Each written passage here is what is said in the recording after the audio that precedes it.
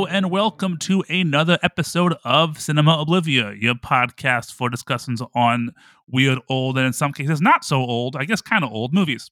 I'm your host, as usual, James Eldred. And who do I got back with me today? Hello, it's Anthony Abatte, and I am very happy to be back on this show. Anthony, I'm happy you're here, and I'm happy I'm here. It's been So a am while. I had that little mini non-episode last month. Well, just like, hey, I've watched a lot of movies because I had COVID. But this is the first proper episode since December 12th. Because in case you missed that, I got bronchitis, then I got better, then I got COVID for the first time, then I had to move. Not because I got COVID, but I was got COVID. Get the fuck out! No, I was planning an apartment move, and on top of that, I have my fibromyalgia stuff, and on top of all that, this week I managed to completely destroy my back. Sound bars are heavy. Do you have a sound bar? I do actually. Yeah, I got one during the holidays. Yeah. What do you got? I got like this little Vizio like 5.1 setup from my apartment. I got a Sony HT-AX7000. It sounds like a car in RoboCop, like the name, and it weighs 20 pounds. And I kept having connection issues, and I didn't realize until doing this for like 2 hours. But every time I'm lifting that up, I'm basically doing a 20-pound squat. So now my back really hurts. Oh man! So this podcast is brought to you by opiates. No, I have a prescription. So if I sound a little spacey, maybe that's why. But I wanted to get my sound set up because today we're going to be talking about. I watched it last night, The Last Stand, from 2013. Probably the last the last non-franchise Schwarzenegger film of note. Would you agree? You know what? I think actually, yeah, I was thinking that when I watched it today. Yeah, definitely. So, but before we talk about that, it's been a while since you've been on here. It's been a while since I've been on here. Watch anything else good recently, Anthony? you're not going to expect probably the two things I tell you. I never do with you. You're a wild card.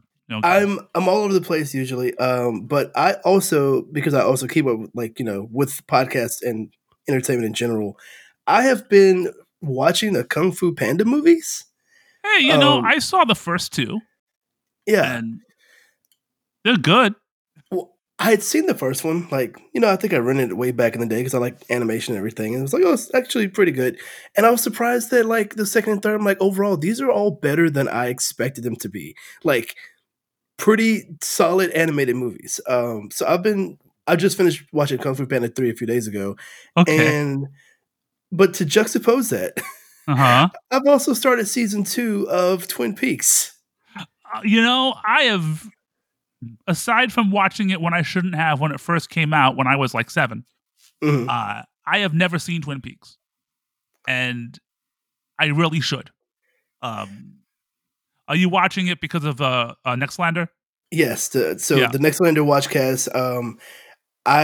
It's a show that I've circled around for years, and I've had friends who loved it, and I feel like it's something as much tolerance as I have for strange storytelling, you would think I'd be all into everything David Lynch does. I've seen a couple of David Lynch things, not everything, but I was like, you know what, this podcast is doing a watch along. I'm going to finally jump into it, and it's as bizarre as I expected it to be. But I don't know if this podcast wasn't watching it, I don't know if I would keep going with it. Well, season 2, from what I know, season 2 is a big slump because that's what I've heard. David Lynch had to leave the show or got fired or whatever, and I heard that recent return is amazing. So I guess stick with it. Yeah, that's why I don't watch much TV, because I'm not patient. I do want to watch Twin Peaks at some point. I remember. So have you gotten to Bob? I cannot remember. I just watched the first episode of season 2, which was like a double episode. Do you know who kills Laura Palmer? No. Okay, then you haven't gotten to Bob. Bob didn't kill up, but don't worry, that's not a spoiler. There's a character in Twin Peaks that is. I can't. I know this, even though I haven't watched it. Who it's Twin Peaks, so the character doesn't really exist. You know how Twin, it's weird, Yeah. and that character exists because the carpenter who was working on the show was accidentally in a reflection on a shot, and David Lynch liked it and put him in a TV show. And that carpenter was the set designer for joysticks. You know what? I've already seen a boom mic in a shot that I Now let me that tell you. might be, was it in widescreen? Yeah, and I was there was a moment when this show is so weird where I was like, was that intentional or not? Because I really couldn't Yeah, tell. that could be a reframing issue from putting it in widescreen. Yeah, Uh, because I'm watching it on yeah, streaming, so yeah. That's funny though. But yeah, let me know how it goes because like I've always been curious about the show, and I love David Lynch. Have you ever seen what's that movie? Wild at Heart. I've never seen that. The only Lynch movies I've seen Oh, before, I've seen long time ago, I saw Mulholland Drive, that's a great um, movie. Yeah. and I've seen well, very recently I watched, Blue was it Blue Velvet? The one with Dennis Hopper, is that the Oh, title? Blue Velvet? I saw that in the past year or 2 for the first time, and, I feel like other than that, I think those are the only other David Lynch things I can remember that I've seen. doesn't Dennis Hopper at one point in that movie say, "Mommy, Daddy wants fuck"? Yes, he Yes. does. Okay, I thought so. Thank you. Thank you. Yeah, That movie's fucked up. I watched that movie over 20 years ago. It is in my head, crystal clear. Um, Watch Wild at Heart. okay. You want to see hot Laura Dern, um, crazy Nicolas Cage, crazy Willem Dafoe, crazy Crispin Glover, like a trifecta. Um, and watch it knowing it is a pastiche of The Wizard of Oz, and you'll be thinking I'm lying to you until the last 5 seconds. Okay. Um, that is great. That is my favorite of the David Lynch films I've seen. That's my favorite. I have still not seen Inland Empire, The Straight Story, a few of Elephant Man, Eraserhead. I haven't, but I've Oh, only wait, seen. I have seen Elephant Man, I forgot that was one of his movies. I saw that a long Yes, time ago, like, on TV way back in the day, and I've been hovering around Eraserhead, which I just haven't watched yet. I don't know if I can do it. That's not really my scene. It's a little too avant garde for my basic bitch tastes. Speaking of which, recently I've been watching um, a lot of Arnold, like a lot, and we'll get to that. My boyfriend and I watched the Jason Statham mechanic film, The Oh, how was Mechanic. that? It was better than I thought it would be. It wasn't great. Like I enjoyed it. It wasn't boring. It was short. It had some decent action sequences for a modern action film, because I always feel like they're a little underwhelming. Uh, I think Jason Statham is incredibly hot, so there's that. I'll watch him do anything. And the bad guy in it, one of the bad guys in it, is the bad guy in the Schwarzenegger film, The Sixth Day. I've never Uh, seen The Sixth Day. That's it's one of the not. few Schwarzeneggers I haven't seen. It's fun. That's a fun movie too. But I watched them both the same week, and so I'm the only person to see Tony Goldwyn twice in a week. I think Tony Goldwyn is best known for, well, apparently he is in Oppenheimer. I don't know who he is in Oppenheimer, but he's the bad guy in Ghost. Oh, okay, Yeah, okay. yeah. So he plays a good yuppie prick. The Mechanic was good. I want to watch the sequel. I watched Conquest, which was this bizarre Lucio Fulci sword and sandals sci-fi movie that was like oddly beautiful, incredibly gory, and intensely homoerotic, but I think unintentionally. So that was Okay. fun. I recommend that, especially to my audience. If anyone audience likes men in loincloths, then yo. Um, and the only last one I'll talk about really quick. I watched Night of the Demons 1 and 2. Those are fun movies. But last night I watched The Protector, which is one of the few Jackie Chan films I have not seen. And Wait, not the Tony Jaa Protector? no, nope, different Protector. This Oh, okay. is 1984, I want to say 85. Okay. It stars, now. Here's a cast for you. Here's a buddy comedy cast for you. Jackie Chan and Danny Aiello. I'm in. Okay. It is by James Glickenhaus. James Glickenhaus directed The Exterminator and Shakedown and McBain. Um, and he is Glickenhaus films take place in a reality that is fun but stupid. Um, The Protector is a bad film. It was one of Jackie Chan's first attempts to make an American film, and he was so mad at the film Firstly, he bought the rights to it and shot a different version in Hong Kong with better fight sequences and different subplots and like less swearing and nudity. And secondly, he was so mad about it that it inspired him to make Police Story. Okay, that makes sense. So without The Protector, which is not a great film, we would not have Police Story, which is a great film. So kudos there. The American cut is currently on Peacock. You could do a lot worse. And if you want to see Danny Aiello in his boxes with an Uzi, um, go for it. I've only seen Danny Aiello in like 4 films, and like it's like Leon, Moonstruck, this, and Jacob's Ladder. You cannot pick 4 more different movies. I know I've seen him in like a couple of different random things, but I think my first reference for him was always in the Madonna "Papa Don't Preach" video Oh because fuck, you're right. that's one of my mom's favorite Madonna songs. So I heard You that just song a lot. you just outgayed me. God damn it.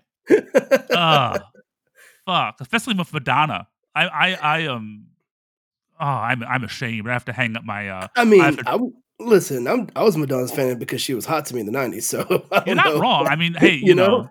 I'm just saying, all stereotypically, and also just if you know me, I own over 100 Madonna vinyl singles, so I Oh, should okay. know this. I'm ashamed of myself. I'm gonna turn in my gay card. Also, he doesn't do the right thing, of course, but I to be Yeah. honest, I have not seen that yet. So, um, I know it's a good movie. I'm not an idiot. Uh, but The Protector, if you like dumb action, check it out.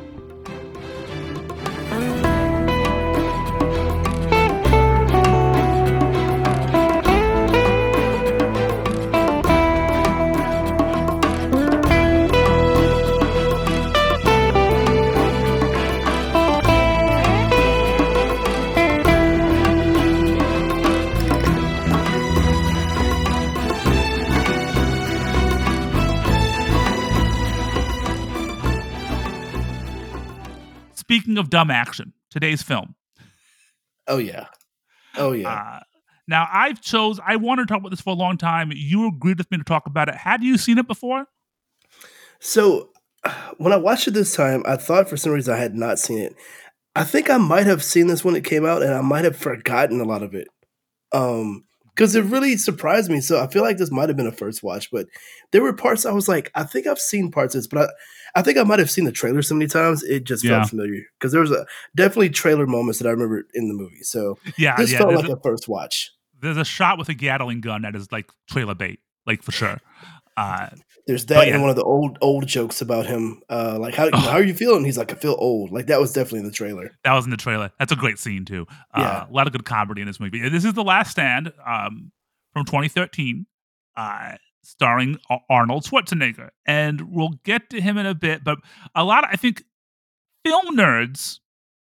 Okay, let me rephrase that. Film nerds who like good films Hmm. probably, if they know this film, they know it because the director is uh, Kim Ji-won, who is a Korean director who has made some very highly acclaimed films. He made I Saw the Devil. He made Tale of Two Sisters, A Bittersweet Life, and The Good, the Bad, and the Weird. These are all films I have not seen. um, because every time I read anything about his films, I do want to see Good, the Bad, and the Weird because that looks like it's a fun movie. But I Saw the Devil sounds absolutely disgusting.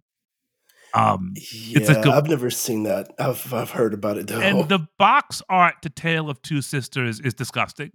So like, I don't. I said before, I'm not a big fan of horror that's actually scary. so so I haven't seen his films. So I apologize to everybody who was hoping to get a deep dive into the work of Kim Ji-woon. Um, there are podcasts that cover good films. Go listen to one of those. Uh, this is his only American film. I feel like he made this, it bombed. We'll get to that because this movie fucking bombed. He made this and is like, fuck it, I'm out. Went back to Korea.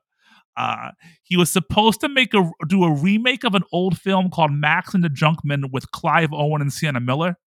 They were being discussed to be in it, but either this movie bombed so hard and he couldn't do it, or this movie bombed so hard and he didn't want to do it, and Yeah, he either way, just he skeeted back to Korea.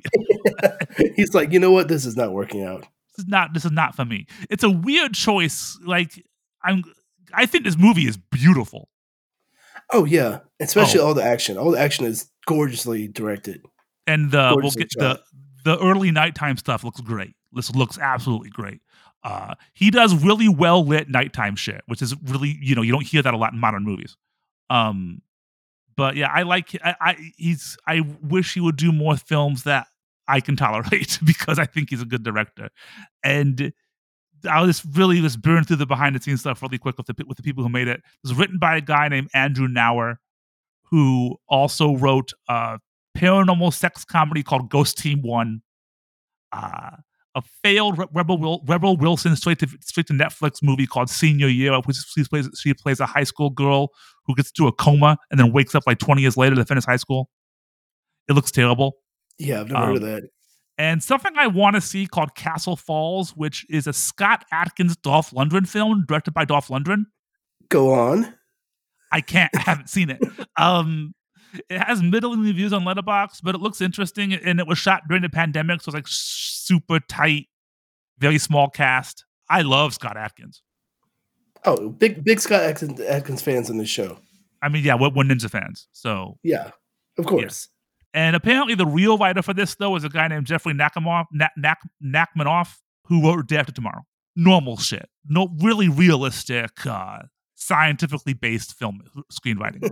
Damn Uh, near documentary-esque film Oh, making. totally. This Day After Tomorrow is a science documentary, and The Last Stand is totally how prison escapes, drug cartels, and small town police work in real life. No questions. It's a slice Um, of life. just like Danny Aiello's other film I watched this year, Moonstruck. They're identical. Moonstruck's a good movie. Watch Moonstruck. Anyway, and this is produced by Lorenzo di Bonaventura, a name you might not know, but he's produced all the Transformers films, so he's a billionaire.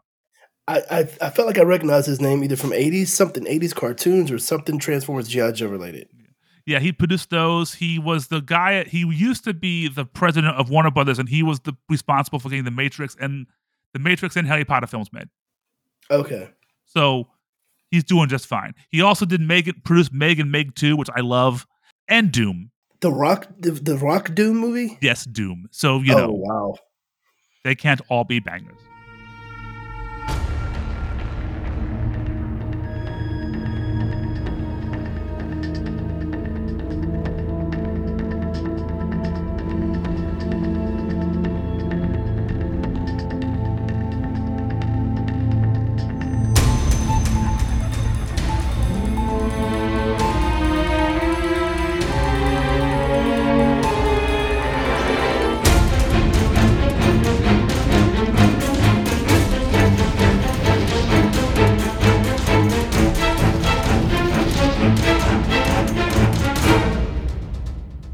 Of course, we're here to talk about Arnold. So, Anthony, what is your personal relationship with Arnold Schwarzenegger? Well, as a kid of the 80s, I grew up on Arnold. I mean, probably everything from like Commando and Predator to when I was way too young to watch them to like even post Governor Arnold doing movies like this, and I'd say he's got definitely more hits and misses for me. There's a little bit of everything in there, but yeah, big Arnold fan. Also, I just in the past year watched his documentary series on Netflix, which I thought was really interesting. If Oh, you're an Arnold fan, I'm gonna highly recommend that documentary. I think it's just called Arnold, by the way. okay, I think it's okay. in 3 parts. The reason I think this is such a good doc to watch, especially if you're a fan of Arnold, is that he is he's very open about things from his career to his politics to his personal life and his like shortcomings, and like he's very like you learn a lot about him, and he just straight up answers things about his mistakes he's made and his successes. And if you're a fan of Arnold, I can't recommend that documentary series enough on Netflix. You should really watch it. Okay, I'll check. I'll have to I'm going to re up for Netflix soon. I want to watch that and the Sly documentary. The Slide Uh, documentary I watched after, and I thought it was okay, but I feel like it didn't go into depth as much as the Arnold one did, maybe because the Arnold series was, like, I think 3 episodes, they were, like, an hour each, and Sly was, like, maybe 1, like, an hour and a half, but I feel like and Sly just didn't even cover much of his career. It was a little more surface level to me. I think the Arnold was a better watch, but they're both worth checking out. and Arnold is probably less vain than Stallone. Yeah, yeah. Stallone seems to be a lot more serious in his, and Arnold has a lot of more, human and joking moments and things about like discussing his rivalry with Stallone and stuff, and it's really good. Watch the Arnold one for sure. The Okay, Stallone one, okay. I feel like it could be a little bit better, but definitely check both of those out. Did you watch Fubar? I have not yet. I've been meaning to check that out. Me too, because I love Arnold Schwarzenegger. Yeah, same. I always loved his movies. When I was a kid, he was like him and like Stallone was always for me Rocky and Rambo, Yeah, and like other good movies like Cliffhanger, and like Stallone's a better like Stallone is obviously a better writer because he is a writer. yes, um, and I feel like Stallone's career is interesting because he could have been an auteur, but it just yeah. didn't. But he looks like him. He looks like how he looks, so he became an action star. Schwarzenegger was born to do this shit. I found a news article in a newspaper from Wales, 1967. 19-year-old Arnold Schwarzenegger is there doing a bodybuilding show, and also there is David Prowse, aka Darth Vader. Oh yeah. Yes, so that'd be a hell of a scene to watch those two in their prime together. Um, but yeah, I totally grew up with Arnold, and then when his career started to take a decline, it really bummed me out. So like Arnold really peaks with T2, I think, like both critically and commercially, and True Lies, I which was gonna say, yeah, I think True Lies for me was the peak. yeah, I mean it's a commercial peak. That movie made $378 million worldwide Yeah. in 1994 dollars. That's a lot of fucking money. And then he followed that up with what I would say is his last true runaway hit, and that's Eraser. Eraser. Yeah, I And would agree with that. I like Eraser. It's a stupid movie. It gave us railguns. Yeah. Yeah, it did. Yeah, I mean, it's a very video game weapon. Oh yeah, I mean that came, like Quake 2 came out right after, I think, or right around the same time. And it was And I like, think like what like Perfect Dark had like a kind of gun like yeah, that, like the Far Sight or something. yeah. And Eraser did good internationally, but not so good domestically. But it still made a profit. But then after that, you get like a 1-2 punch of Batman and Robin, which I have still not seen. I kind of want to because I bet I would like it in a camp value. I'm surprised you haven't seen it is so campy. I'm surprised you have not seen it. Yes. I'm sure my boyfriend would love it. And then a movie I have seen, End of Days, which just sucks shit. Yeah, I saw this one in theaters. Me too. I bought the fucking soundtrack for that Guns N' Roses song. Oh, Like, yeah. yeah, I'm like, sorry. that was the first original Guns N' Roses release since Use Your Illusion 2. There was a cut. Oh, They do a cover of "Sympathy for the Devil" on the Interview with the Vampire soundtrack, but that was their first original song since Use Your Illusion 1 and 2. I was super stoked. I liked it because I like industrial metal, but that album sucked. That movie sucked. It was a hit internationally, and it did okay domestically, but I really think that what those two things combined were just big nails in the coffin for his career back in the day. yeah. Because he followed that up with The Sixth Day, which you haven't seen. You said that's a fun movie. It's not great. It does have Michael Rappaport in it for like a minute, and anybody else of note.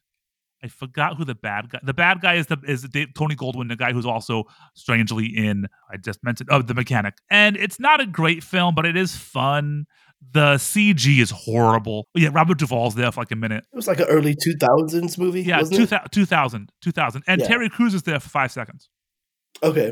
Yeah, and it's okay. It doesn't really understand. It's about cloning, but it doesn't really understand what clones are because these people don't seem to be too bummed about dying when they know they're going to be cloned. And I'm like, that's not how it works. You're still dead. Like, your consciousness is gonna be gone, you know? This is making me Uh, wanna watch it more now because now I'm really curious about it since it you is a said that. great it's a really fun movie to watch to see, like, what they got right about the future, like self-driving cars, smart refrigerators, Okay. but, like, smoking's illegal. So it's a fun movie. It's a good recommend, even though the action's not great and the CG is terrible. And then after that was Collateral Damage, which whoo, Oh, wow. what a Lot what a of piece of shit. well, I remember this movie being more famous also for, like, I think it was, a little bit after, like 9/11, and there It was, was like it was filmed before 9/11 and had to come out after, and that's it's what it about was. terrorism. Yeah. Um, and it's a nuanced take on the reasons of that terrorism happens and the complexities of international politics. It's basically like Commando, but more realistic, and I don't want that. Yeah, no. No, like that's not what I come to Arnold for. No, I think even taking the real world situations around the movie's release coming out, it's just not a good I do remember renting this movie and just thinking overall, this is just not a good movie, period. It would have bombed no matter what. Yeah. Here's a strange sentence: 9/11 didn't help Arnold's career, but of many it's a multifaceted tragedy. But that movie would have bombed regardless. And then after that, he made T3, which was a huge hit because, of course, it was. And then he became governor. I forgot about Terminator 3, even though it's another one I did see in the theater, Have which never seen it.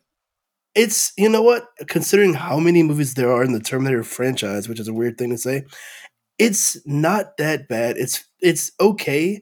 You of course, people can't watch it with the context of the sequel to T2 because you can't follow up T2, of course, without No, James Cameron no. especially. It's a perfectly decent-ish action movie, with maybe 1 or 2 scenes that I remember that were pretty interesting from the trailer that were pretty decent in the movie, but I've never rewatched it. It never felt terribly offensive. The only thing I remember about it that was really different was he was fighting a female Terminator in this one, Yeah, and I know and I've seen the ending, and the ending's great. she's like she can like stretch and stuff. Like where T-1000 was liquid, there's a scene where she's fighting and she kind of can like wrap herself around him and like bend herself. Like it's So really he's weird, fighting. but He's fighting Mr. Fantastic. and, in a way, yes, yes, he Okay. is. Yeah. So yeah. So then Arnold becomes governor. Mhm. I don't know a lot about his politics. I know he's a Republican, but he also is anti gerrymandering and pro climate action. So he's I could have a conversation with him and not want to die. Yeah. There you It's go. so I'll give him that much credit, so good for him. Uh, as governor, I think his only film role was that very short cameo in The Expendables, the first Yeah, one. and I can't remember if this was, before he was governor or during that time was when The Rock made The Rundown, and he has a cameo in the very, very beginning. That's around the same time. Maybe it came out around the Might same be time. before. That one line scene that's kind of like him handing the torch to The Rock, right? Yeah. Yeah, he Uh, says, like, "Good luck" or something. have fun, Yeah, that's what it was. have fun. And he was right. It took 15 more years for The Rock to get there, but Yeah, it The did. Rundown's a great movie. I love The Rundown. Yeah. Christopher Walken talking about the Tooth Fairy. Uh, Good shit.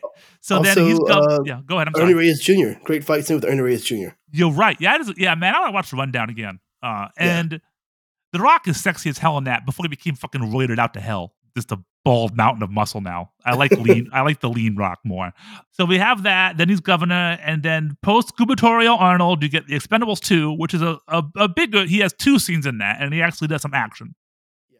Um, Expendables 2 is a fun movie. I like Expendables 2. I think it's the best one of all the ones they've made.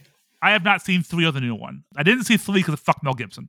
I'm pretty strict on that one. I do like the end of that with him and Bruce and Stallone trading quips. Like somebody else says, "I'll be back." Somebody else says, "Yippee ki yay!" It's a fun little joke. Yeah. Uh, and Van Damme's villain is called a villain, which is funny. So then that brings us up to 2013, where Arnold's back. He's no longer governor. He wants to get back into movie making. He is over 60 years old. Tastes have changed. And so, based on what I could find, also, I wanted to really rant. So, not to get off topic. So, this is the newest movie I've covered on this podcast, 2013. Newest by a long shot.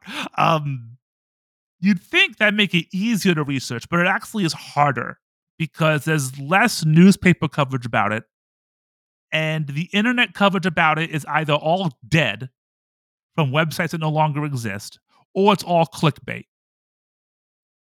Or so, like, really trying to find out a lot about the production, I really still, even though it came out in 2013, I had to rely on newspapers and magazines because the internet just was not helpful.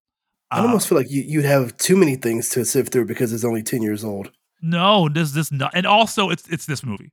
Yeah, Like, okay, fair. if it was The Matrix or like something that came out, like The Hobbit came out, or something. Um, like The Hobbit came out around the same time as this. Yeah. That's easier to research.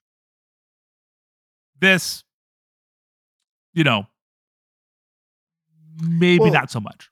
you know what? That kinda makes sense because this is I mean, it is a Hollywood movie with, like, actual, like, star in it, even though it's kind of like, in a way, he's coming out of retirement, but say if this movie came out maybe 10 years prior, might have had a little more notice.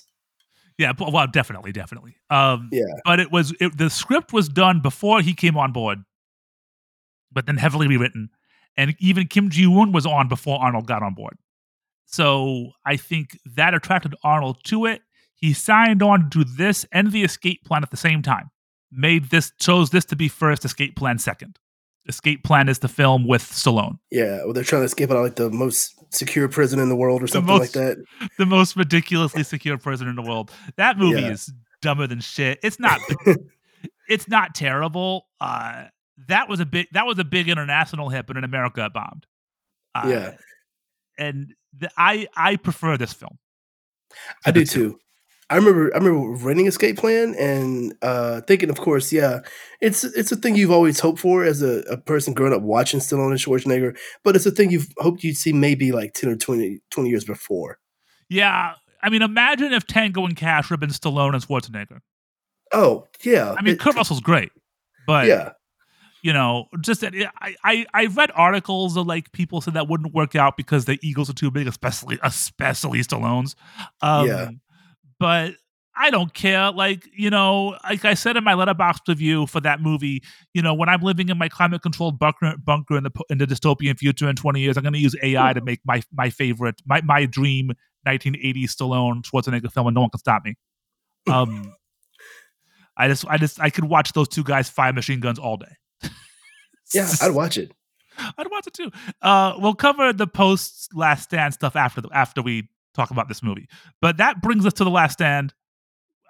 He signed on like he was 63 years old during filming. He was still doing some political stuff while he was filming it. He actually went to a climate conference with stitches in his head because of an injury he got making this movie.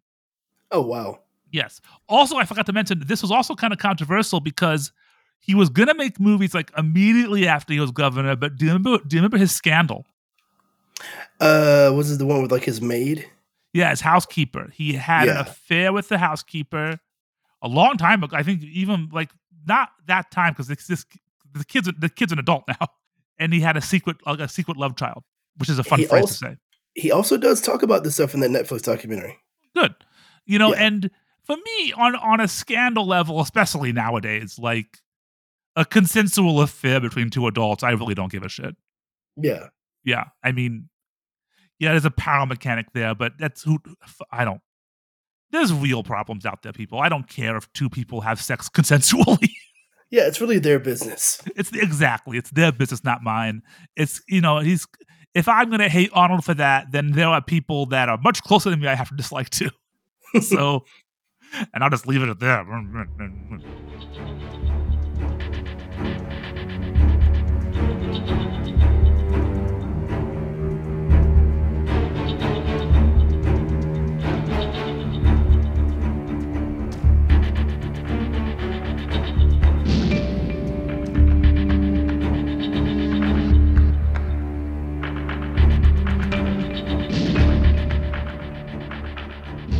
We're gonna talk about a lot about this movie. This movie's on Max. If you haven't seen it, uh, it's available everywhere. I recommend watching it before you listen to this. However, this is a case where this is not a body level case where if we're going to spoil big things. You know how this movie's going to end when you start watching it. So if you're not convinced to watch it, listen to us talk about it, then watch it.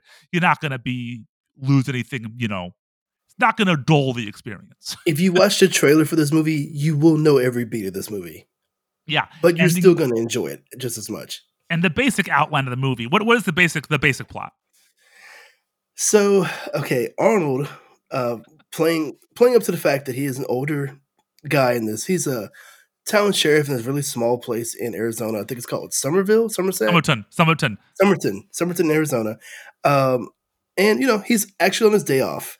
And while he's enjoying his day off, there's like this huge drug dealer who's like compared to like Pablo Escobar levels of dangerous. He's being escorted by the FBI. Of course, this guy Yeah, it gets goes wrong. Yeah, yeah, it goes wrong, and he is now trying to head to the border, and he's trying to cover a path through Arnold's very small town to get to the border. yeah. And of course, those two things collide. It is basically a classic western wrapped up in an '80s action film. Yeah. Yes, and so the movie opens this movie opens no opening credits. Just the last stand was there with the fast car. Oh yeah, he's got like this badass Corvette that he's driving. Yeah, it's a Corvette ZX ZR1. ZR1. I'm not a. Ask me anything about a car made during my lifetime, I can't help you. Ask me about a 1973 Dodge Challenger, I'm there. It opens with this fast car. You don't really get the context. It's speeding through the desert. It goes past a cop doing 200 miles an hour, and the cop's like, "That was a plane." And then it cuts to Somerton, where this is a very small town. Oh yeah, everyone knows everyone. Everyone knows everyone, and everyone is leaving town to go to a football game, which I'm surprised this is not Texas. Oh yeah, yeah, Yeah. probably like state championship game or something. Yeah, high Because school or college. they're taking because they're all taking buses because they're talking about it's like a 4 or 5 hour drive out of town. Something. It's a high school football thing. So Yeah. I'm surprised it's not Texas. Yep. Yes. I'm not wrong, am I? No, hey, as a Texan, yeah, no, it is really is like that with high school football out here. We're recording this during Super Bowl. Yeah, Yeah. we actually are. Yeah. So we're asking the wrong people about football. I'm proud of you, Anthony. I told him before we were recording, I give him honorary gay points for not watching the Super Bowl. You get you get a free Carly Rae Jepsen CD. My only thing I could be docked for is that I miss Usher performing during Black History Month. So other than that, yeah, that's about it. His new song's good, right? I haven't heard it yet. I heard he had a good new song. Anyway, I like Usher. Yeah. Anyway, cuts to one of my favorite things about a movie like this, when the movie's entertaining, and this is very entertaining, I really like clumsy exposition. Oh, and yeah. This movie is full of it. Because very early on, you get the mayor, who Arnold does not like, leaving his Mustang in a fire lane and giving Arnold the keys.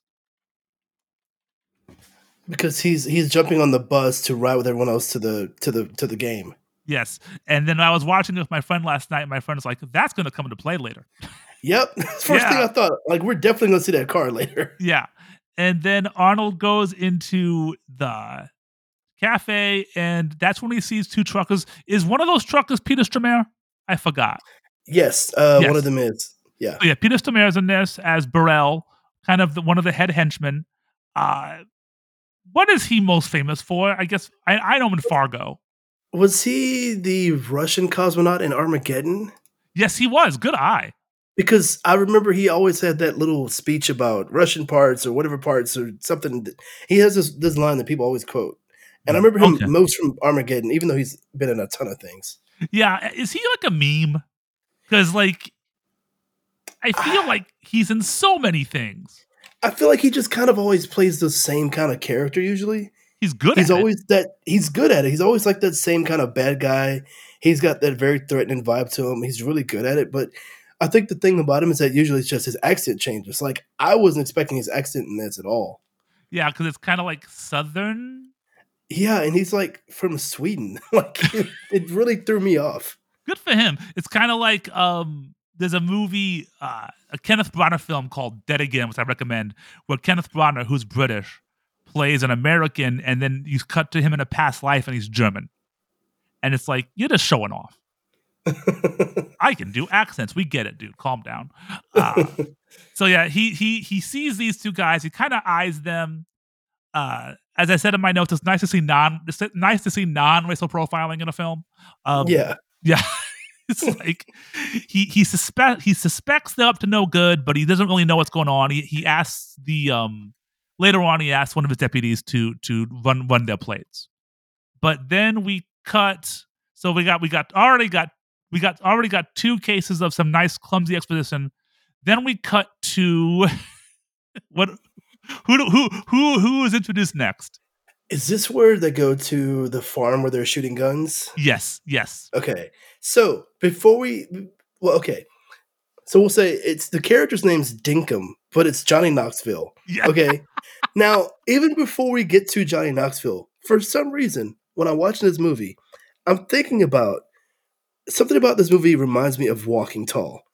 Not necessarily The Rock, just the movie and the story of Walking Tall, Buford Putzer, and like I used to watch the movies from the 70s, Walking Oh, Tall. I love the first Walking Tall. Yeah. And of course The Rock, then my brain does a thing where it goes, oh, The Rock also remade Walking Tall with Johnny Knoxville as his deputy, I'm pretty sure, in that movie. In the Johnny remake. Knoxville is in the Walking Tall movie? I did not know Yes, that. he is in the one with The Rock. He is. Oh, So fuck's sake. my brain kept doing a thing during this movie going, isn't Johnny Knoxville the deputy in the Walking Tall remake? I'm pretty sure he is. And other than that, I just kept thinking about Walking Tall. And then when Johnny Knoxville showed up, it really confused me for a second because I was like, I think he's in that movie also, which he is. I feel But like Johnny Knoxville has obviously Jackass, right? yeah, yeah. That's his thing.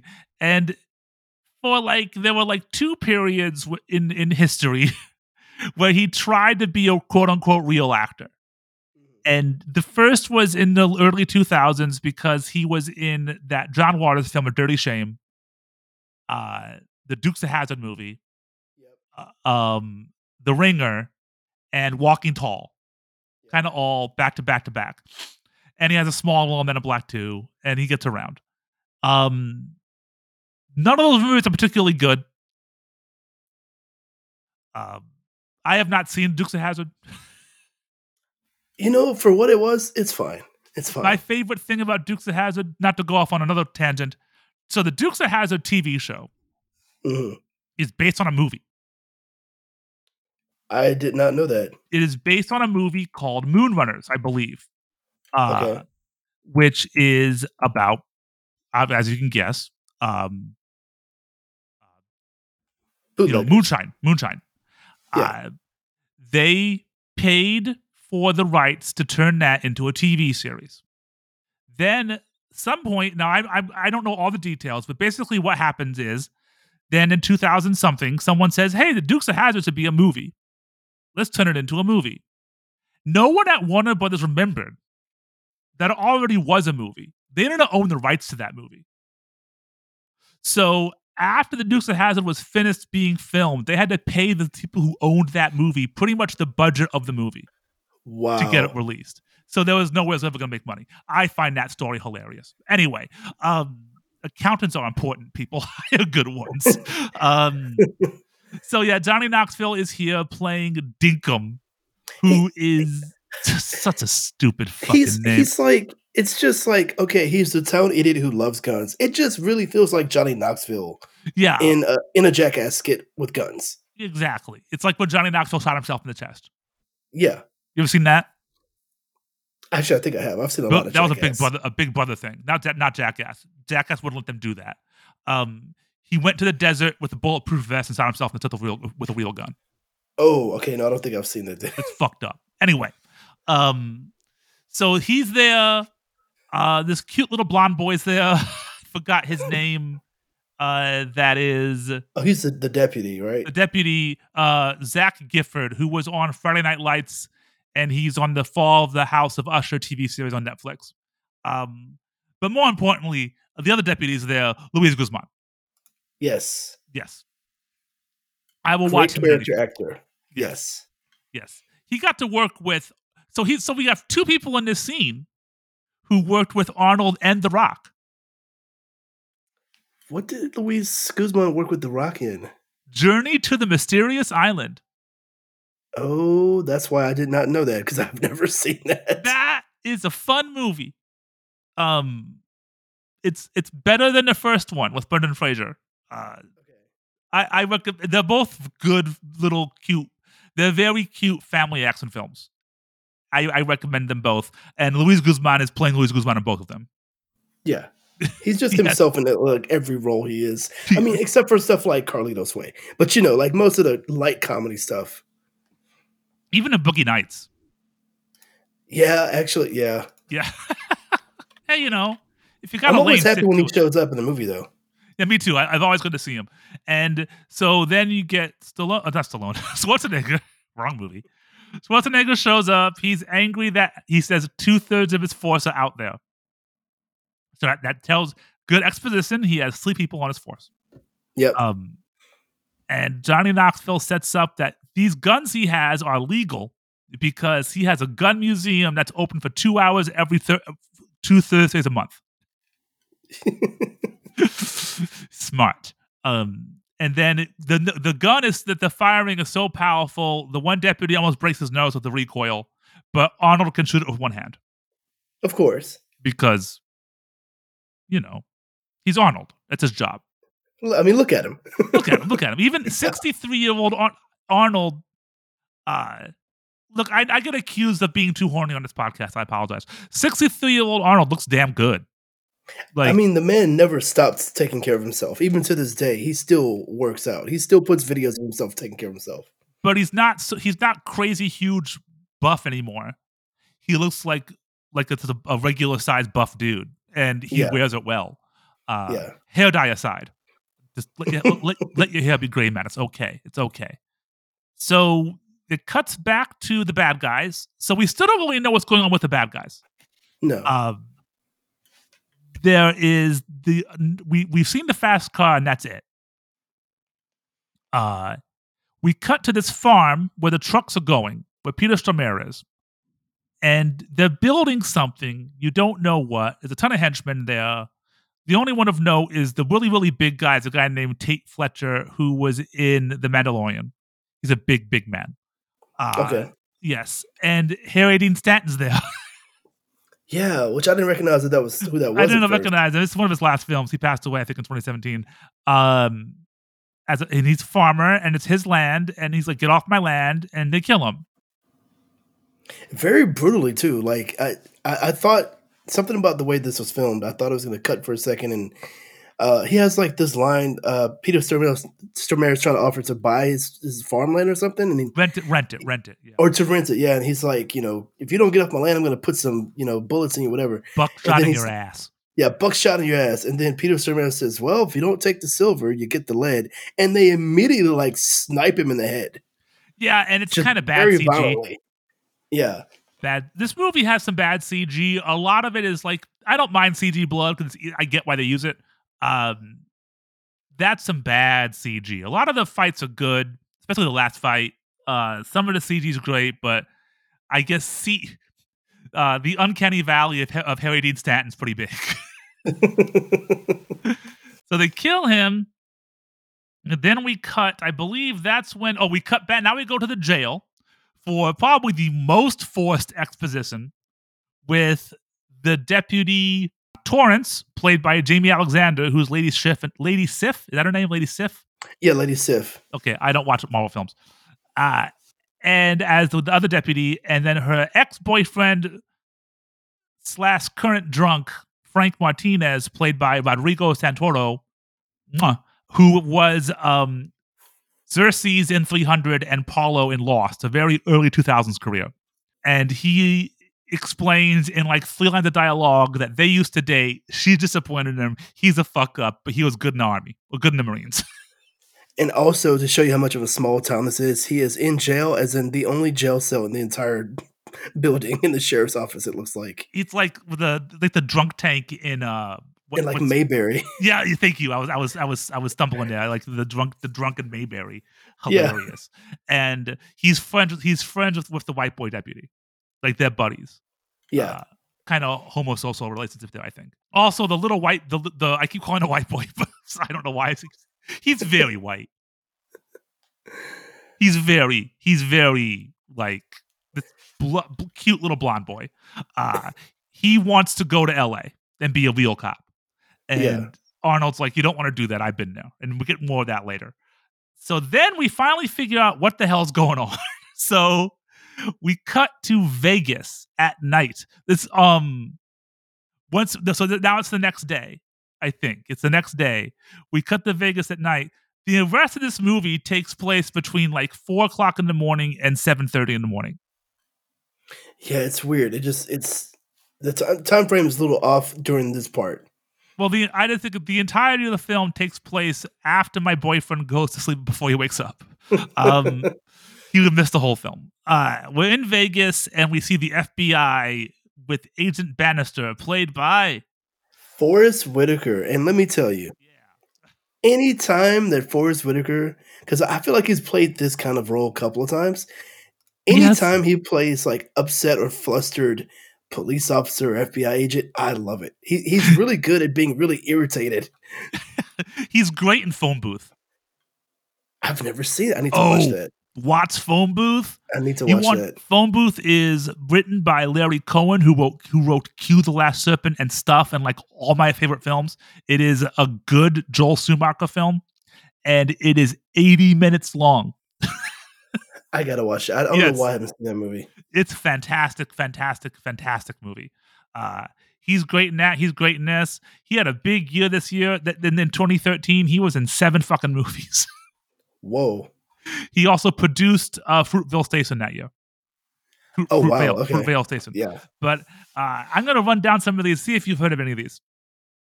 A horror film called Repentance. I have not heard of that. A South African film called Zulu. No relation to Zulu. No, I only know the older Zulu movie. Pawn with Michael Chiklis. Never heard of that either. Out of the Furnace, a crime drama with Kristen Bale, Woody Harrelson, Willem Dafoe, Zoe Saldana, and Casey Affleck. Haven't heard of that either. The Butler. Have heard of that. Yeah, that was a huge hit. Yeah. And then Black Nativity. Okay. I have heard of this. I saved that for last, not to play stereotypes, but I figured, you would know people who that's a target market for. For those listening, I am a black man, and I have heard of Black Nativity.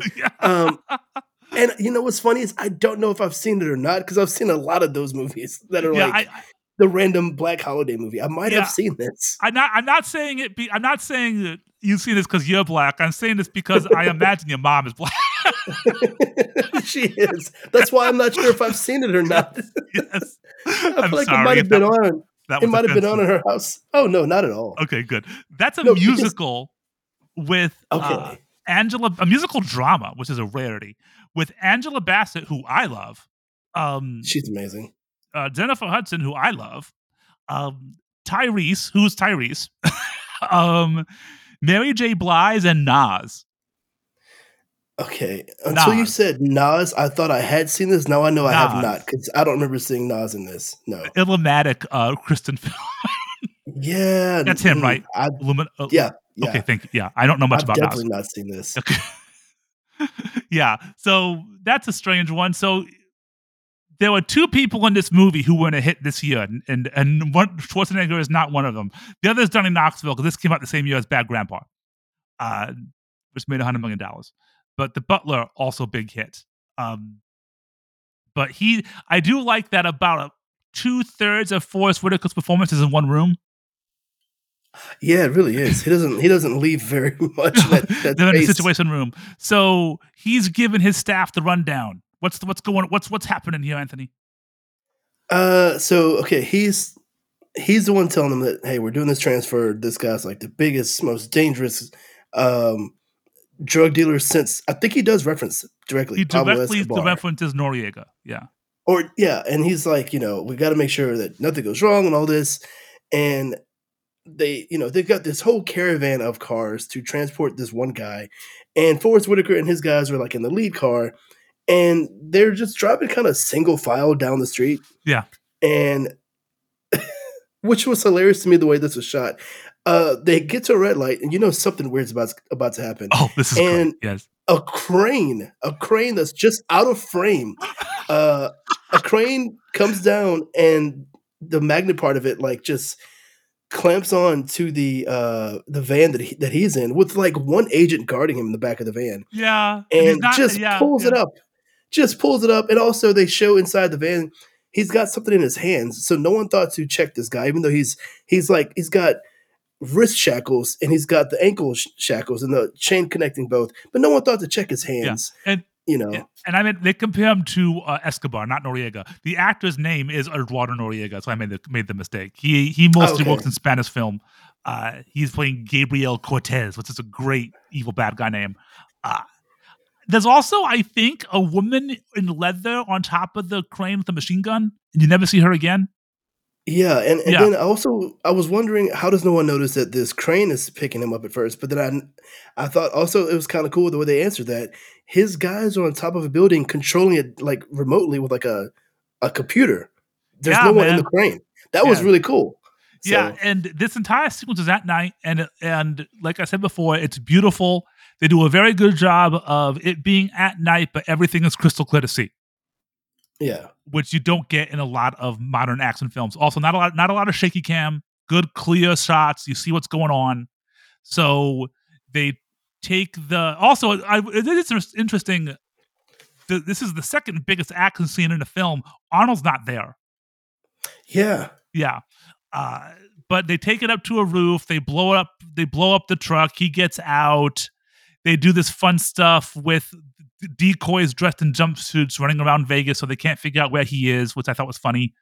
Um, he takes a hostage, uh, played by Agent Richards, played by Dennis Rodriguez, who's also in Tusk and Yoga Hosers. Oh my goodness. This might be her I've biggest seen role. yeah. She I've has somehow big seen both of early those. 2000s Denise Richards vibes. Um, Yes. she's very pretty. And they escape in this super fast car. The One of the FBI agents knows it is a specially modified Corvette that was stolen from a car show. Yeah, my favorite thing is, like, they're looking at this surveillance camera, and they see the car coming around the corner, and Forrest Whitaker's like, "Freeze it," and you're thinking he's gonna say, like, like, "Check for the plates," or whatever. He's like, "Hey, get Agent so and so, he knows cars." Yeah, This guy just comes over, this is the one thing he does. it's so great. And this is when you kind of, it takes a while to get there, but the basic plan of Cortez is to drive a fast car. Topical. He's got a ticket to anywhere but here, to Mexico. And his gang of dipshits in Somerton are building a military bridge to go They're over this chasm they're into building a Mexico. bridge. Like, Like, it's the what? stupidest plan because, like, they say they close all the airports. That's fine. They can't close all the fucking fields. Go to the middle of nowhere, get in a small plane. It is needlessly complex. It's Uh, so much more work than they need to do. it's so much more work than they like. This fucking put them in a fucking cargo container. Like there are a billion ways to do this. They chose the most convoluted way that would result in the highest body count. Um, because at this point, people start dropping like flies. The idiot, the the two deputies stumble upon. Oh yeah, so if we forgot to mention, so they killed the Harry Dean Stanton. He delivers the milk to the cafe in the morning.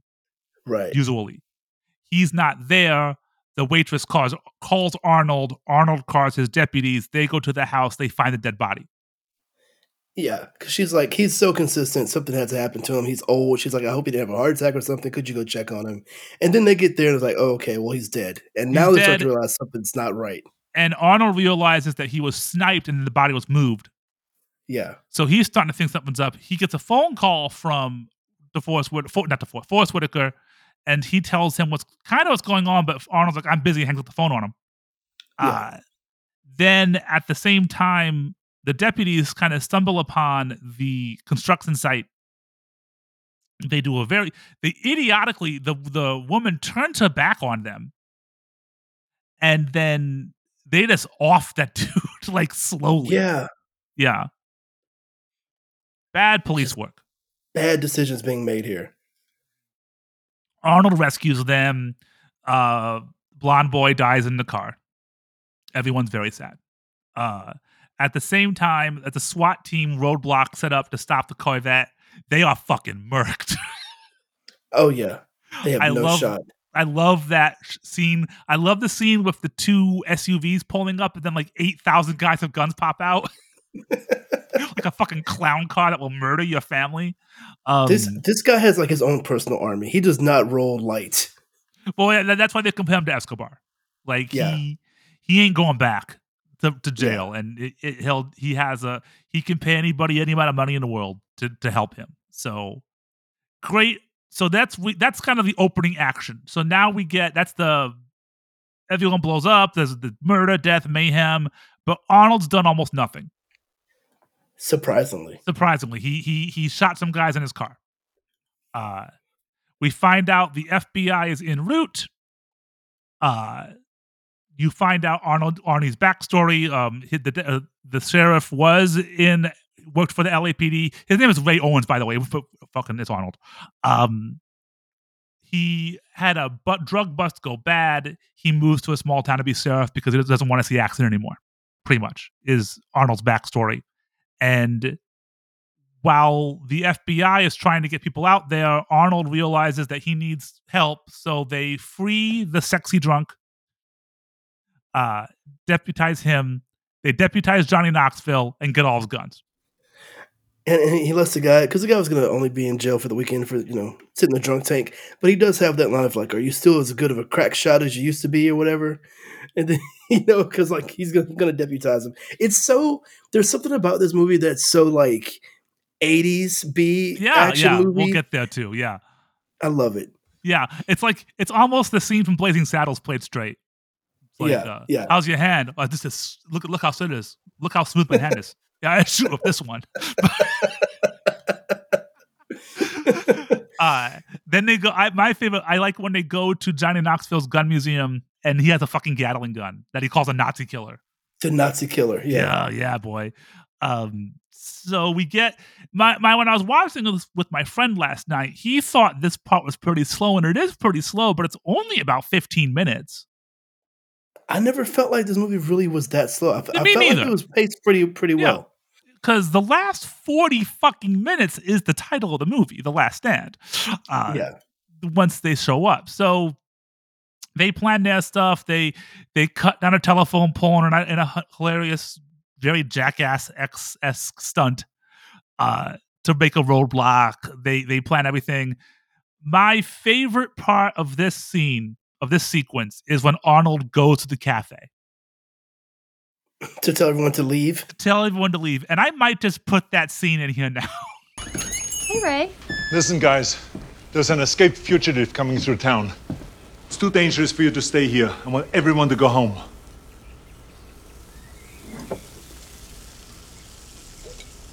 Did you hear what I just said?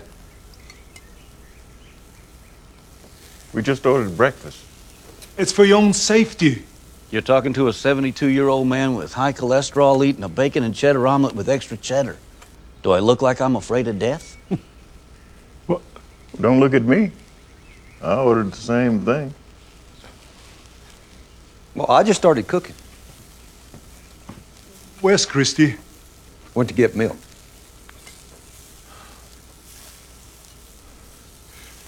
Just stay away from the windows, okay? Stay away from the windows.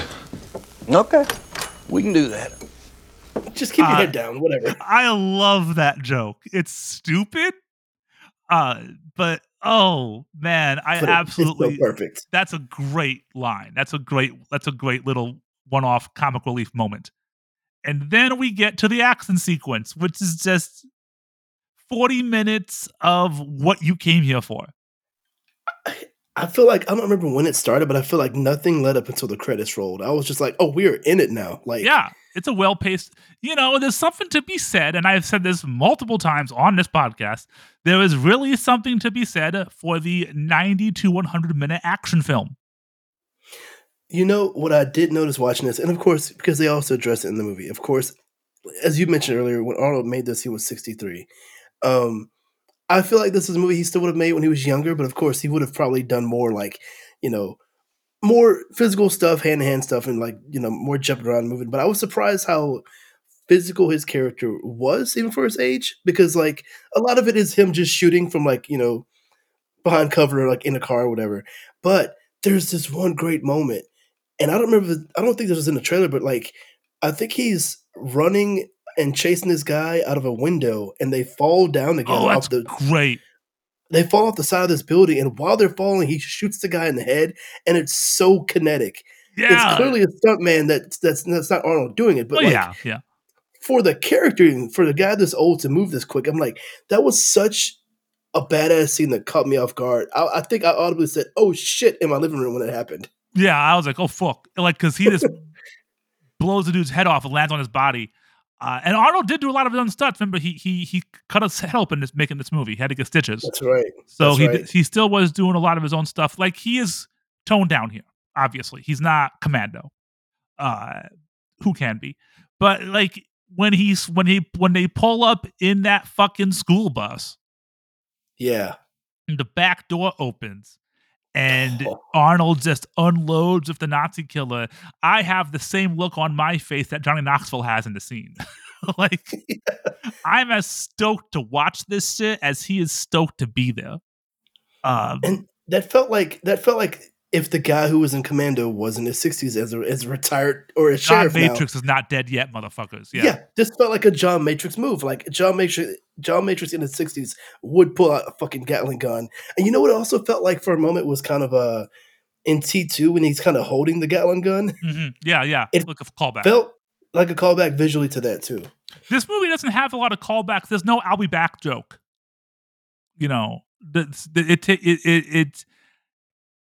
It takes itself relatively seriously. Like, I feel like it knows it's silly, but it's not a winking at you, which I like. And Arnold doesn't have many one-liners. He has the "I'm the sheriff" moment.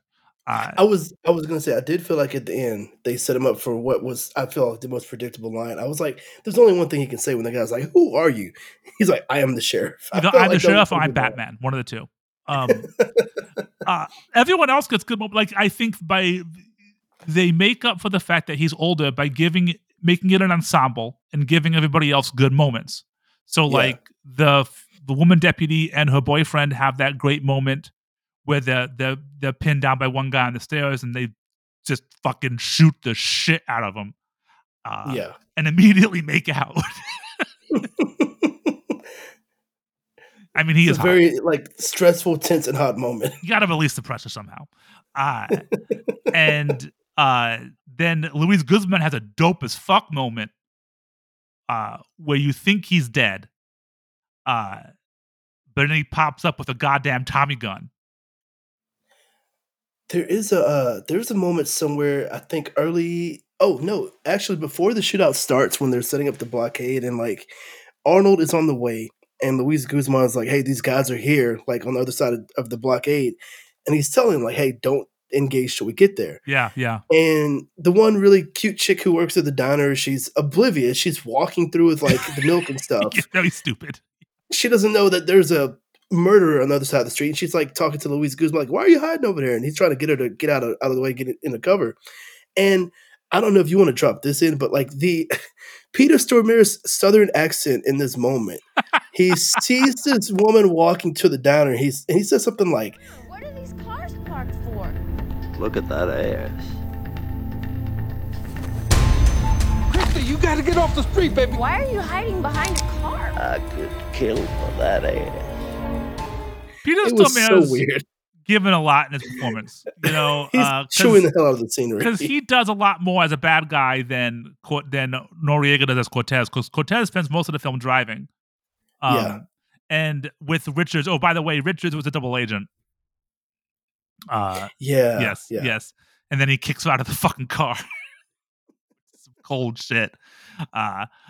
There was one other agent I want to point out before I forget. There is one other FBI agent, David Henney plays Agent Hayes. I just want to point him out because he was Tadashi in Big Hero 6, and he's in the Criminal Minds TV shows, and he is gorgeous. Anyway, moving on. Sorry. It's been a long time since I've been able to be in front of a podcast, and like we picked a movie with a lot of handsome men. What am I? Listen. I was here for hot police lady and hot lady in the diner who goes to get milk at bad times. I was here for both of them too. So listen, you're not the only one. There's a lot of attractive people in this film, but that's not. But they look like real humans. The trailer for Twisters just dropped. Have you seen that trailer? I did see that. Yeah, they're too young and too handsome. Yeah. Yeah, no, you gotta have some grit on you if you're gonna chase tornadoes. The people in this movie, like what's his name? The guy who played Martinez, Rodrigo Santoro, like he's a devastatingly handsome man, but he's grizzled. Like my most relatable moment in this movie was when after everything's over and like they're trying to get Dinkum, Johnny Knoxville, into like the ambulance, and he's trying to be tough. He's like, no, I can walk him on. I'm good. And then here comes the cute girl from the diner. He goes, well, unless Sarah wants to help me. Yeah, smart man. Johnny Knoxville has a good moment also where he fires a flare gun. Yes. And then that dude's go ahead. Didn't like the guy's arm comes off when he gets hit with the flare gun? Explodes. He explodes. I think his arm was the only thing left over. Is what it was. The arm lands on something. It's like fucking Mortal Kombat Gibbs. Like I wanted to see like four or five rib cages. Yeah, it was pretty gruesome. But there's still some good humor here. There's the old lady murdering that dude. Yeah, she's in like an antique shop or something. The guy shows up. She's like, you're trespassing or something. You have to leave. And then he doesn't. And the next thing you see the guy just go through the window because she shoots him. And Arnold's like, obliged. And then there's probably the best, another good one-liner when Arnold is running and dives for the diner.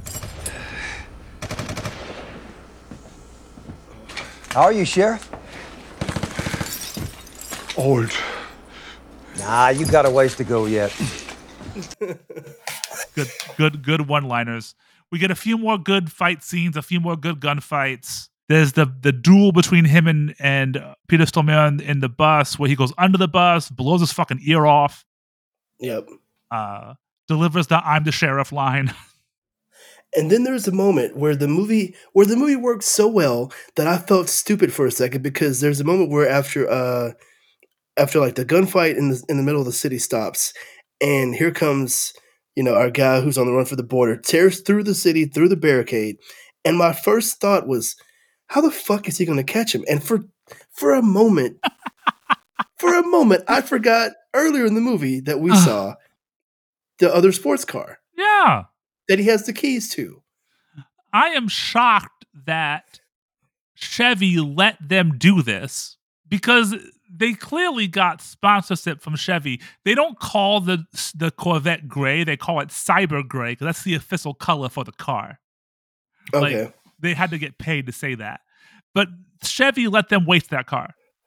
Oh, with a Mustang. So that's surprising. There's the Children of the Corn fight. That's kind of where the CG gets bad. And I feel like the bridge itself is bad CG too. Like it's not a real location. The bridge was very noticeably like weird green screen or something. It's uncanny. It's not like obvious. Like you can't point out why it looks bad. It just doesn't look right. It looks like a matte painting. Yeah, it does. But the fight itself is very good. Yeah, the fight was good. It was better than I expected. But yeah, it's just such a fun movie. I thought it was a great way to end it. It was so much fun. I love that he takes them in alive.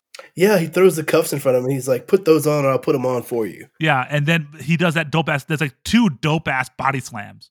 Like it's like fucking Mike Hagar. Going to town on this dude. A lot of knife action. Like good fight sequence. It's always hard to make a movie of Arnold, even 63-year-old Arnold, where the fight's believable. A lot of Like, mhm. MMA type of fighting in this. Yeah, it was more modern than a lot of the Yeah. stuff you see Arnold fighting with, and it was cool. I liked it a lot. Mhm. No guns, just a good old fashioned like fight to end the movie. Brings him back alive, shakes Forrest Whitaker's hand, calls the mayor a smuck, and they all seem to have forgotten that one of their best friends died 2 hours ago, and they're all happy now. And I forgot too until someone made a comment. I think he tells the deputy guy either I think he gives him something and Yeah. he's like, "So and so would have wanted you to have this or something." I think he Oh, gave him his that's right. badge. Yeah. And that's like the only mention of the guy that's ever made for the rest of the time. Yeah. But I do like the mayor comes back. It seems like the entire town Oh, was yeah. gone and no one knew that this happened. They come back from like the big football game and the mayor's car, which by the way, one of the things that happened to the car was that the roof, the whole top half got taken off. Yeah. And the Yeah. car's bashed to hell. And he looks at Arnold like, "What happened to my car?" And Arnold throws the keys back to him like, "You shouldn't have parked in the fire lane." You You schmuck. schmuck. He calls him a smuck. I like Yeah. smuck. It's a good because Arnold's character is very wholesome. Like, and even at one point, he says that Cortez gives us immigrants a bad name. Yeah, he does. He's just a very wholesome, like conservative, not in a political conservative way, just like a old fashioned type guy. You get the gist of, just like Yeah. yeah.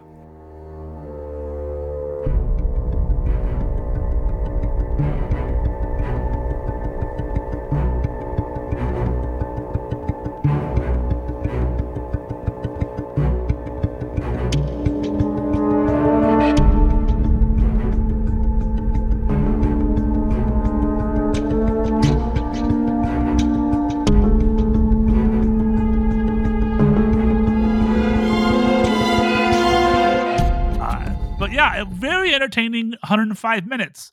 But nobody saw it when it came out. So this came out January 17th, 2013, Martin Luther King Day weekend. Oh, January is not known for the place you put movies you have a lot of faith in. No, it is not. Traditionally. Traditionally, yes. I want to see Beekeeper, but yes, you're right. So I'm going to run down the top 10 here.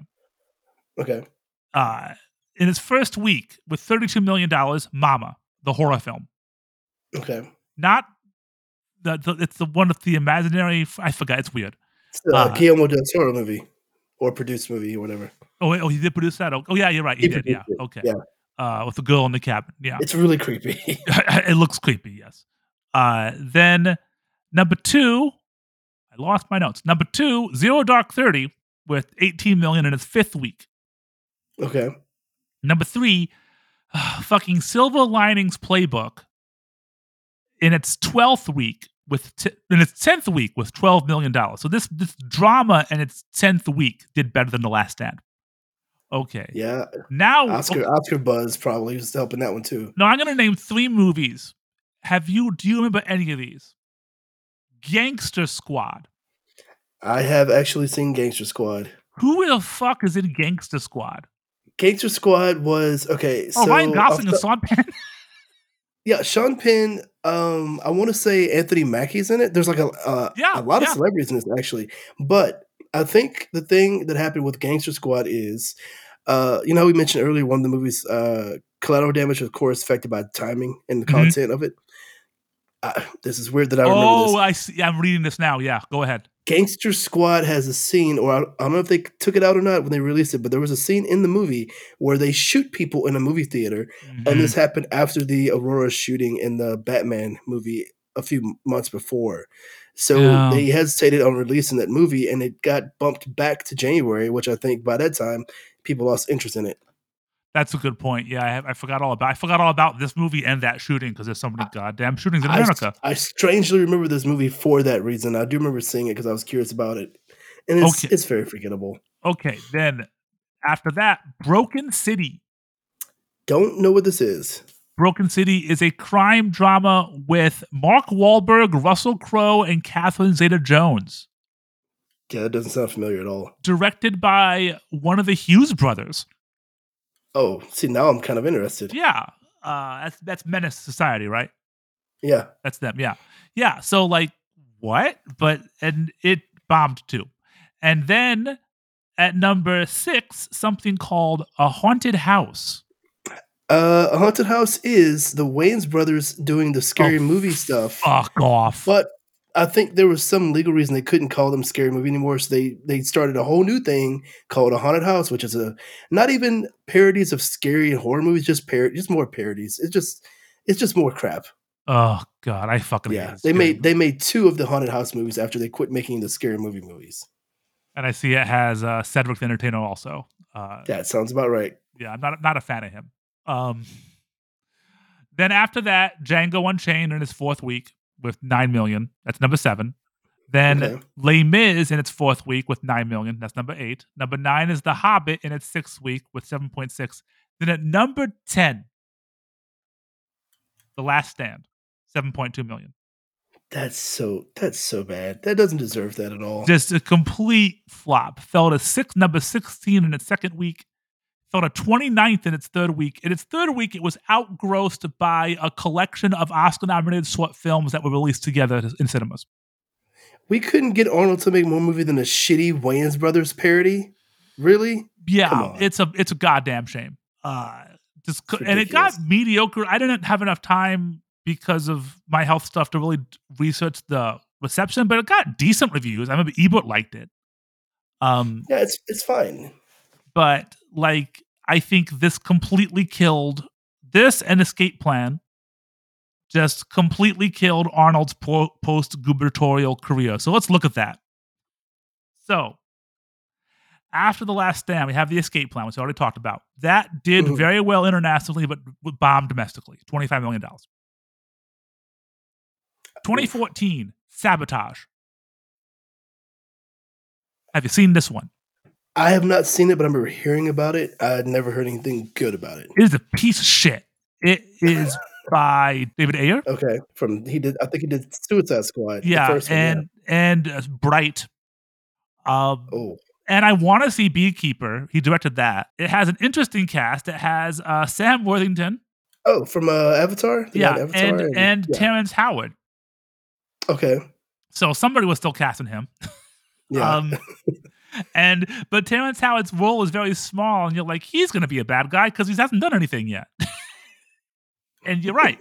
It's a horrible movie. They play a corrupt DEA squad that steals money, but then someone steals the money from them, and then someone starts killing them. And it also has Olivia Williams from Rushmore. Okay. And she's really good in it. But that movie, that might be the worst Schwarzenegger film I've seen. It's worse than End of Days. It's worse than 6th Day. It's worse than Red Sonja. It's terrible. So that barely released. It bombs. Then The Expendables 3, that gets negative reviews. They make it PG-13. It bombs. Yeah. Then he goes indie with 2 films. Well, we'll get to the other Terminators, but he makes Maggie, which is a super low budget zombie drama. Which I've been meaning to watch. I hear so many good things about this movie. I hear he's very good in it. It looks very depressing. I don't need that in my life, but I'm glad everybody who's seen it, even if they don't like it, they're like, Arnold's really, really good in this movie. Yeah. And they say the same thing about Aftermath, which is based on a true story. He plays a man whose family is killed in a plane crash that is the fault of the air traffic controller, and he plots to kill him. And it's not a fun revenge movie. It's a serious drama about the cycle of revenge. Now, that one I'm not familiar with. It is also a film that got mediocre reviews, but everyone said he was fantastic in it. Neither of those did well, even for indie films, though. So at the same time he made those, he also made Terminator Genesis, which is a piece of shit. I think that is the worst Terminator movie by a mile. I haven't seen 3 or 4, but I can imagine it being horrible, insultingly bad. Just like it has contempt for the audience bad. It's a horrible film. Unwatchably bad. It's one of the first times I really considered walking out of a movie theater. I saw it on a plane and I wanted to walk out of the plane. So bad it was.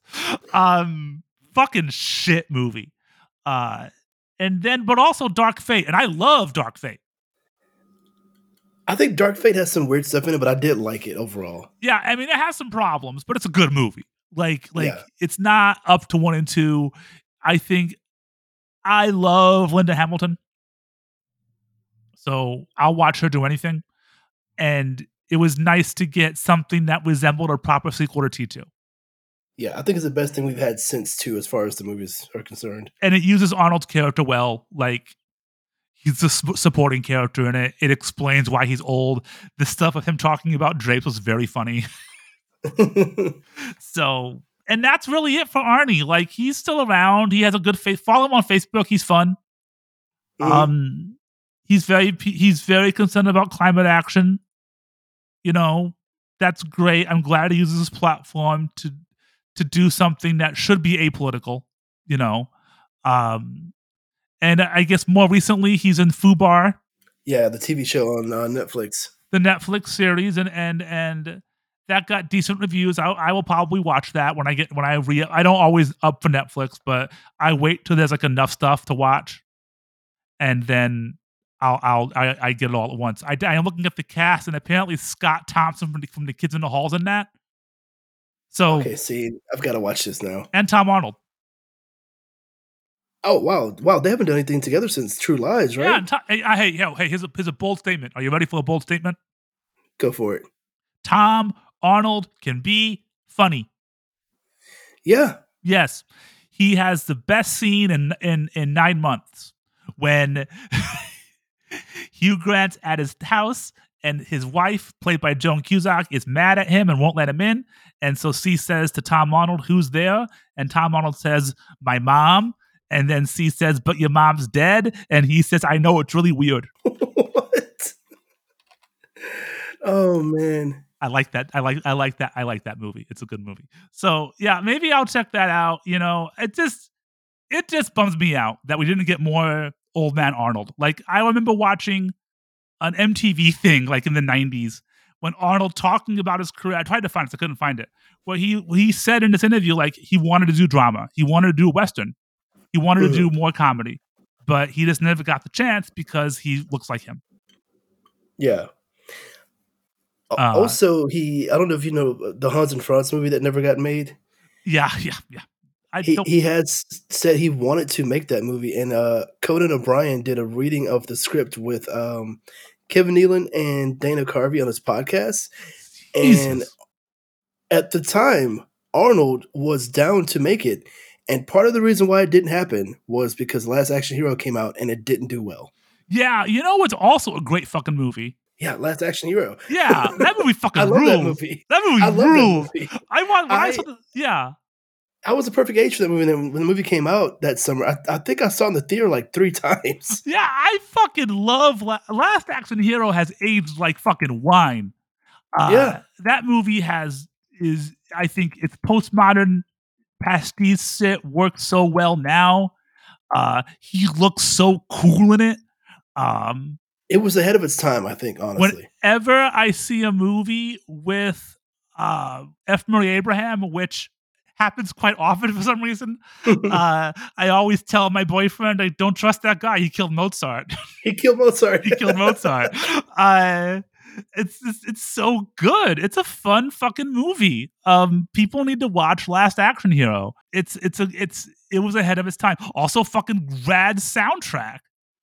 I definitely bought the soundtrack for that movie when it came out. The soundtrack is a fantastic mix of grunge and 80s music. It has AC/DC, Alice in Chains, Queensryche, Def Leppard, Anthrax, Aerosmith. Tesla. Yeah. I love Tesla. Buckethead. That's good shit. Great fucking movie, great fucking soundtrack. A good play on 80s action films. Which leads me to the last point here. Is Last Stand a, quote, 80s action film? I feel like it's an 80s action film at its core, like at its story, at its everything about it, I'd say, except for the CG elements. I'd say that movie would have been made in the 80s probably with all the same ideas and everything. Just, that last fight probably would have been like on an actual location. Other than that, I feel like that movie definitely could have been made in the 80s. Yeah, it feels thematically 80s because it's goofy, but it takes itself seriously. It's filled with action, and it gets in and gets out. I feel like you could even swap just the same everything except the vehicles would have been like whatever badass sports cars would have been back then, like those versions of those cars. Everything else you could keep the same. I would watch this movie with a 1985 Porsche 911. Yeah, And it would work just as well. It'd be like evil Outrun. Yeah, and you know what? Forrest Whitaker could still play the FBI agent like he did in Bloodsport, and it would fucking work just as well. Bloodsport? He is okay. Have you seen Bloodsport? Like I don't think recently? I've seen. I don't think I've seen. Okay, so that's that. Is that Jean-Claude Van Damme? Yeah, it's a Van Damme movie. Is You that know, with the one with Kumite tournament. Frollo Young? Yes, I have seen Bloodsport. Yeah, I forgot he was in it. Yes, he's very, very, very much like not in the movie a lot, but he's one of the two FBI agents that's chasing Van Damme to try to, because I think in the movie he's like he's gone AWOL to go to this tournament. Okay, he's one of the two agents chasing him to try to bring him back. And it's him and this other guy, and they're always in suits chasing Van Damme through the city. And it's a thing that I saw like early in life, and then much later realized, oh wait, that was Forrest Whitaker because I've watched it so many times. But he is in Bloodsport, playing the same kind of role with like a lot less power. Okay, I'll have to rewatch. I liked Bloodsport when I watched it. Bloodsport, actually, you could watch it as he was this character starting out with the FBI, and Last Stand could be him 30 years later that he's gotten promoted up to this position now. The Bloodsport cinematic universe? There you go, with Forrest Whitaker. All right. One more thing really quick. I have to rank this film. I have 78 films on this list. Number 1 is Sorcerer. Number 78 is Firestarter. Okay. I think that this is a good film. So I agree. It's better than Natural Born Killers. That's my cutoff. I would put this. It's not as good as Action Jackson. Rest in peace, Carl Weathers. Yes. I would say it's probably though right next to it. I would say this is my new number 45. You know what? Right above Race with the Devil, and I would agree with that. Yeah, that was a few, wasn't it? Yeah, it was. Yeah, I thought we did an episode together, and I would totally agree with that. Yeah. So, and also Ninja 3. Were you there? Were you there for that one too? Yes, I was. Okay. And we did all the Ninja movies together. An Anthony trifecta. Okay. Yeah. So, and Ninja 2. But so that means so people get an idea. That means Last Stand scientifically is not as good as Go 13. This is a silly list. Foul Play with Chevy Chase and Goldie Hawn. Flashdance. American. Oh, that's a whole other thing. American Ninja 2 or Action Jackson, but it's better than Race of the Devil, Ninja 3, Shakedown, Trick or Treat, and Big Shots and Troll. So I feel like it has good company. Those are all good films. I think we're doing good work here. I'm agreeing with everything that's happening here. That is now 79 films on this podcast. So hopefully I'll hit 100 this year before my body explodes. It's a quick scheduling note. I wanted to point this out beforehand. Sorry, Anthony. I'm probably going to stick this is coming up in the middle of February. I hope by March, if my body stops killing me, then I should be able to go back to bi-weekly. At the very least, probably 2 a month, maybe not on a strict schedule. But I appreciate everyone's patience. Sorry I moved at the same time I got COVID and my back exploded. Fuck a doodle do. So, Anthony, where can they find you online? You can find me on the site that I'm still calling Twitter at Bruce Wayne Brady. Also on Twitch at Bruce Wayne Brady, where I've been playing a lot of Tekken 8. I'm not addicted at all. I can stop whenever I want to. I'm not an addict. Sorry, go ahead. Also, I'm on Blue Sky at Bruce Wayne Brady 44. So pretty much Bruce Wayne Brady in most. Someone took Bruce Wayne Brady? I don't know how that happened. I was like, seriously, someone has it. Come on, like what the hell? Give me my name. I'm angry for you, man. It's okay if you search for me though on there. I mean, it's the one that says the number 1 Tekken player in my house. Again, I'm not addicted. I can stop whenever I want to. I gotta hook up my PlayStation, but then I'm gonna get Tekken 8. It's great. It's a great time. And I will never play it online. That's fine. You will have just as much fun because there's just as much content for single player. Yeah. Right now, if anyone wants a gaming recommendation on my end, I've been playing a roguelite called Oblivion Overdrive. Oblivion Override. Do you like Dead Cells? Do you like robots? Go There you go. I like this more than Dead Cells because it's not punching me in the dick. Fair. I recommend that if you like a good roguelite that has a good progression and you feel like a badass when you play it. I recommend that. But anyway, I will be back at some point, probably in March. Thanks everyone for listening. Until then, take care. And also, of course, you can find me everywhere as Lost Turntable. I got no one got that on me, Anthony. I win that one. Well played. Okay. All right, man. Thanks again, Anthony. I'll see y'all later. Until then, take care.